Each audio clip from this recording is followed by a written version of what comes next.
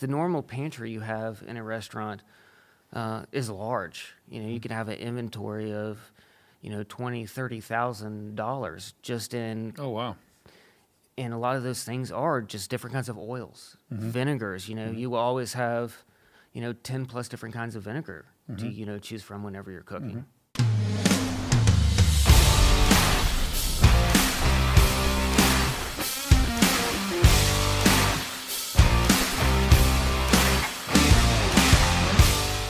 Hi, I'm Eric Weir, and welcome to another episode of Stuttering Your Way to Success. My guest today is Chef Julius Kaiser. He is a chef at the Cliffs Communities. They have multiple locations, and I wanted to have him on today. I eat at the Cliffs with some frequency. As you can see, we have some food in front of us, and we're going to talk about food today, how food impacts us, culture, taste, the fantastic topic of food, and some of the trends today, like farm to table.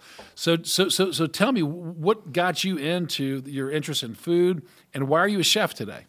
Well, it all started when I was a child. I grew up on a farm, and I found that the easy way to get out of the hot summer heat and picking the beans was to actually hang onto my grandmother's apron at lunchtime. So from there, I learned a lot from her. So I started learning just her recipes, her cooking, and kind of gained a passion for cooking there. That also, however, growing up a farm, it led me to the agriculture part of things and the growing of the food and what can be local and sustainable. Wow. So the craze seems to be farm to table. I go to restaurants, and sometimes it seems horribly expensive to support the local guys. Yes. Like, the food's better. I mean, tell me what's up with farm to table. Is it healthier? Does it taste better? I mean, tell me about that. Well, typically a lot of the farm to fresher you're going to have, one, fresher ingredients rather than it coming from, one truck to moving to another truck to what location you never even know where it's grown. To something that is right down the road that is typically going to be more organic and fresh.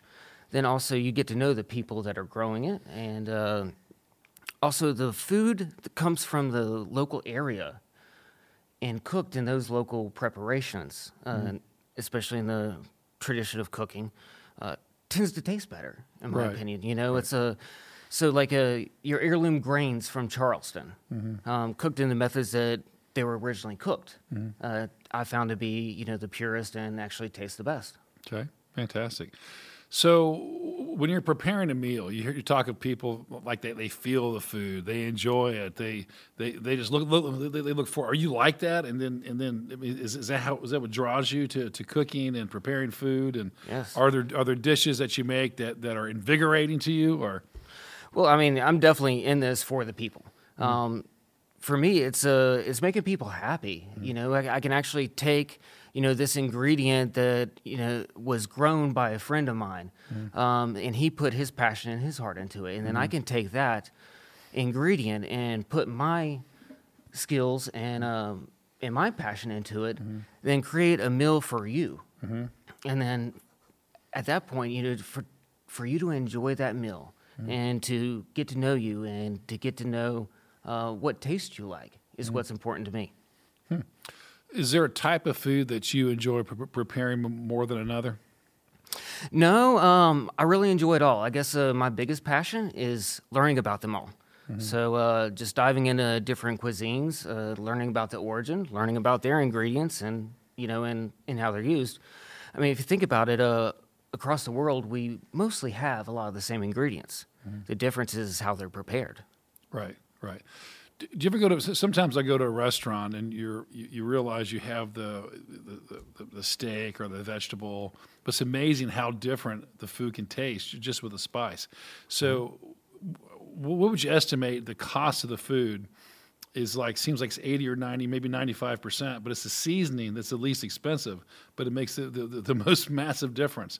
So, is there an art to that? I mean, where did you learn how to do that? Well, one, you learn from, of course, your mentors. And growing up, throughout the industry, I worked for some great chefs who taught me, cool techniques. But really what it comes down to is you have to train yourself. So people can teach you things, but they can't teach you taste. So that's the big part of it is, tasting things, as well as going out and experiencing different cuisines, going to different restaurants, tasting the different foods, and actually think about what you're tasting and why it's tasting better than, say, the restaurant down the street. Right. And once you figure that out, you can improvise and kind of make it your own.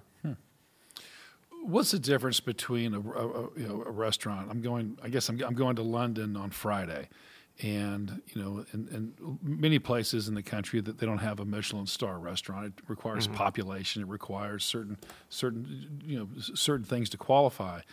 But what goes into being a Michelin restaurant, and why is it so expensive to eat at a place like that?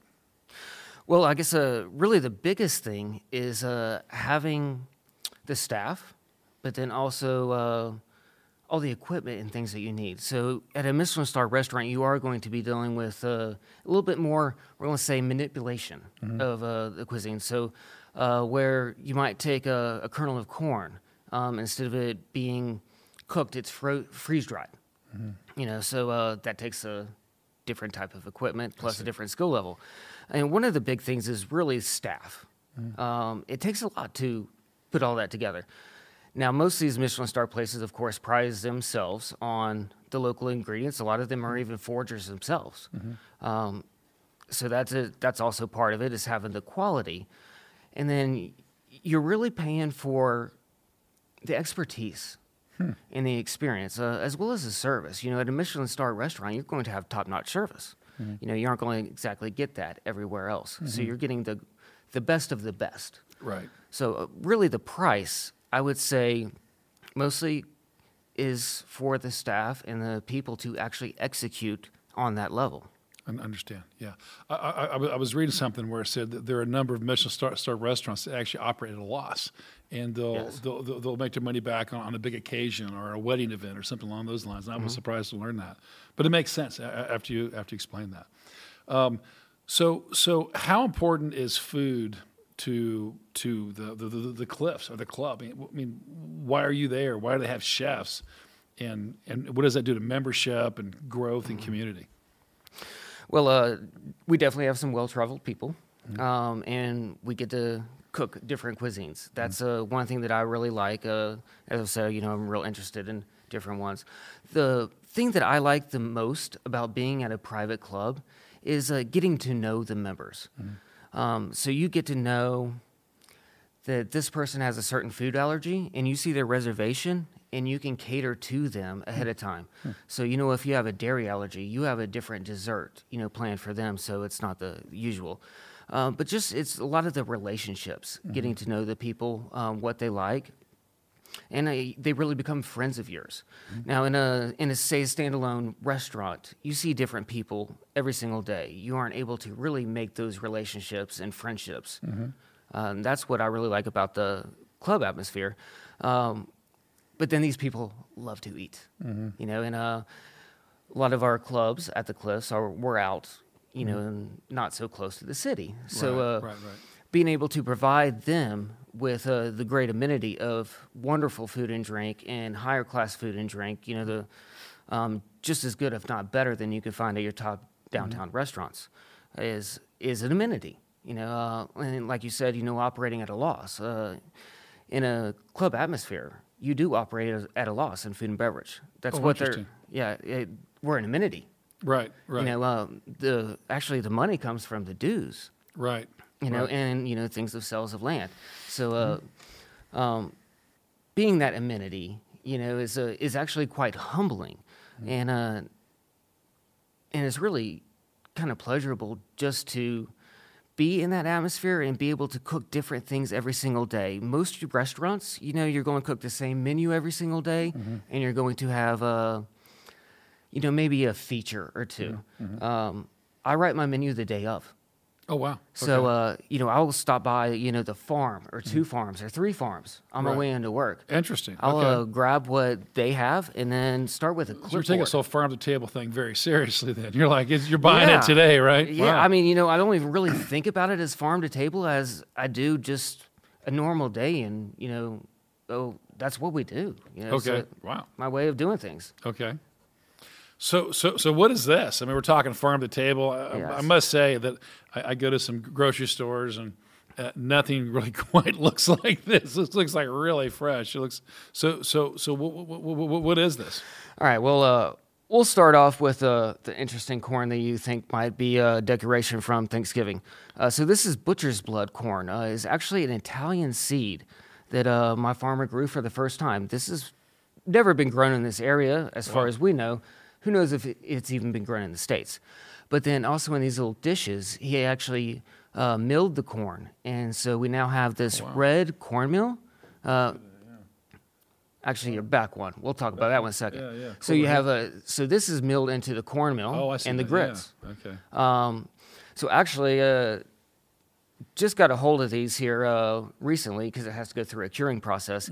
These are the best grits that I've ever had. So as soon as he's like, hey, I got these. I bought 10 pounds. I cooked them. Okay. By the time I got that pot of grits done, I called him up and asked how much he had. Really? Like, You're in South Carolina. Grits are serious here. Yeah. So, that's a big claim. I immediately said, I want 100 pounds. Oh, wow. Okay. You know, so that's a grits are on the menu at the Cliffs. Yeah, and that's something that is going to make us different. Correct. As well as be just even a better quality ingredient. Now, actually, in the front, right there, is a blueberry powder. Oh, okay. So we have a local blueberry farm, organic blueberry farm. They do a great job. Yeah. However, it's not blueberry season. Right. Oh, wow. Look at that. So a lot of what we do in things, especially dealing with these local farmers, is preservation. Okay. So this blueberry powder, was blueberries that were dehydrated, ground into a powder that you can use in smoothies or garnishes on a cake and have those nutrients and benefits of the blueberry year round. Other than that, let's see. Of course, we have some lacinato kale. Most people think of kale as, bitter and things and not so good raw. This is excellent in a salad. Okay. So lacinato kale, also called dinosaur kale or black kale. Okay. You can find it at some supermarkets around. Right. That's my favorite thing to make a Caesar salad out of. Oh, no way. Okay. Yeah. So the texture is nice and crisp. There's no bitter. Very delicate green. And, of course, some beautiful lettuce. Right here we have some kohlrabi. Wow. One of my favorite vegetables, especially this time of year. So right now we don't have a lot to choose from. And this is something that is growing this time of year that is an excellent vegetable. Fantastic. We have shiitake mushrooms. Very nice. Yeah, so these were just picked yesterday, as well as these are king oyster mushrooms that are being grown at a farm here. Massive. But then it's not just about vegetables. It's about our proteins and our different meats and things as well. Like if you see, check out these eggs. Wow, look at that! Oh my goodness, they're all different colors, right? Yeah. Wow. Yeah. So so this comes from a wonderful farm where I actually buy chickens from. Okay. I buy ducks from there. Oh wow. Okay. So they harvest and sell live ducks, chickens, and then I get the duck eggs as well. Most people aren't quite as familiar with What's duck the difference eggs. between a duck egg and a chicken egg? Oh, they're just one, they're larger for me as a chef. They have a little bit more value. When you're using 20 eggs at once, and you can use 12 duck eggs instead of 20 chicken eggs. So the duck eggs are larger then. Okay. Duck eggs are much larger. Oh, okay. Yes, most of the time about twice the size. Okay. Wow. They're higher in fat content and much richer. Okay. So used in cooking for things like a hollandaise. Okay. So the color of your hollandaise is going to be such a brighter color due to the color of the yolks being richer, all right. As well as just the flavor being better. Same as ice cream. Okay. And a lot of your baking, duck eggs are the best. Pasta, when you're making pasta. Really? How about that? Okay. How about an ostrich egg? Now, I don't know exactly about that.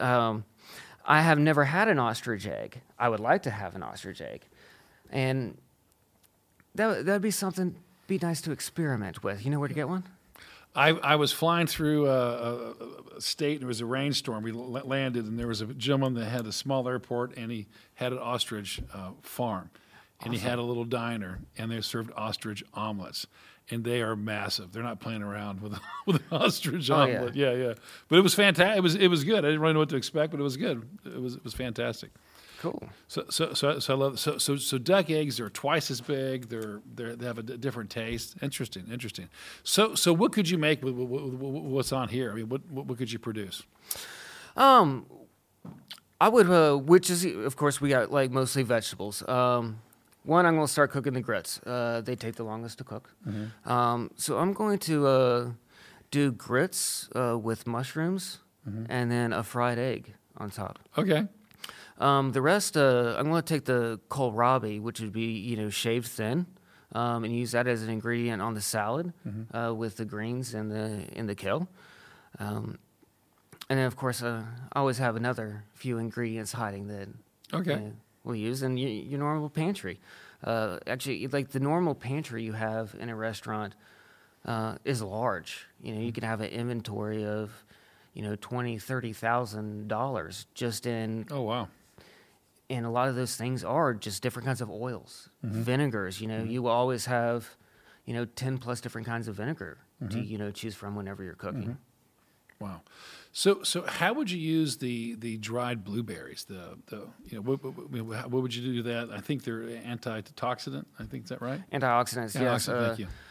They have so many benefits nutritionally. One thing I like to do with it is, let's say we're making a cake and we want to do a blueberry icing. Taking and using that as a dust to kind of finish it, or even just as a garnish on the plate. But then also, say, taking it and we're going back to the duck eggs, and we're going to make a traditional zabaione. Right. And you can take that blueberry powder, then add that in there, and you have blueberry zabaione. Yeah, I've been a member of a number of clubs over the years, and I must tell you, we go for the Mother's Day brunch. It's always spectacular and fantastic. What's up with Father's Day? You get there, it's like nachos and wings. I mean, it's like such a letdown. I mean, Mother's Day is like it's got it all going on. Well, I'll tell you, Mother's Day, as soon as we open reservations, we're going to be booked. Yeah. Now, Father's Day, I think, a lot of it is most of the fathers end up get stuck grilling at home. Oh, is that right? Okay. Well, one, not that, I love grilling at home. But I found sometimes doing things like nice steak packages. Right. A couple of baked potatoes with all the ingredients and some nice prime, thick-cut ribeyes as a grilling package tends to do better than actually the reservations in the dining room. Interesting. Well, if I were I'm with level, you. I'd love to be taken out to dinner. Yeah. So a long time ago, a very creative artist and man of many talents, Michelangelo, said there are 4 major things that a city needs to grow. One is water, like a river or a body of water, a lake, something like that. Number 2 is music. Love to have music, live music. Number 3 was art. And the 4th was food. So how do you see food as an interplay between art and urban planning and growth that a city like Greenville has had? Well, one, food brings us together. It's not very often, and it's kind of a shame if you ever have to eat alone. That's something you're having to do whenever you're busy and needing food. Whereas food should be more of a gathering, and that's one thing that makes it, I think, beautiful in different cultures and learn the different cultures. Here in Greenville, the food scene is growing very fast, and a lot of cool places popping up. The play and the culture, man, food is the culture, and just bringing people together. That's something that you need to live, but also, having the music with the food just creates an environment. And that's what we're looking for is, a good time and experience and sitting down and enjoying a meal, rather than a lot of times having to eat on the run. It's a different thing, and just in the company and fellowship of other people. Yeah. Well, I know if I visit a restaurant or a club or something like that, and you can really the quality of the food has a direct impact on the length of the time you have to communicate with one another. Yes. Each other and talk. And if the food is not that good, the meetings are quick. Yes. If the service is good, the food is good, they last longer. So that's so true. Well, that's if you slow down and you're enjoying the food and like, hey, man, this is good. I'm ordering another course. You're going to be there longer. No doubt about it. No doubt about that. So if someone's listening to us today and they're thinking, man, I would love to be involved. I'd love to learn how to be a chef or learn to just for myself, learn how to cook better. Are there steps or things you can do or books to read or classes? What suggestions would you give somebody? Well, you definitely have, television, your shows on TV, but just even getting into YouTube, finding finding what you're wanting to cook and doing research about it. Then also books are so readily available online. Now, I mean, of course, one of my favorite things is books. Now, us as chefs, do we really go into a book and use that recipe as it's written down? Absolutely not. We take that, we find something, we use it as an idea. Okay. So kind of the basic thing is if you really want to learn how to be a good cook, you need to start with the basics, the basic techniques of cooking, as well as, the knowledge of ingredients. So you can't cook a good piece of kohlrabi without knowing how to cook it. How would you cook that? I wouldn't know. If I saw that, yeah. It looks intimidating. Love I wouldn't know this what to vegetable. do with that. Okay, so you peel it. You can eat it raw. I do like it raw. It's almost kind of like a radish without not quite as much bite. It has a wonderful texture. But my favorite way is just to light salt and pepper, a little bit of olive oil, and roast it. And roasting is one of my favorite ways to do vegetables rather than say a blanching or steaming. At that point in time, you're actually losing the nutrients. Whereas in roasting, you're kind of concentrating those. Pretty much cooking is a dehydration process.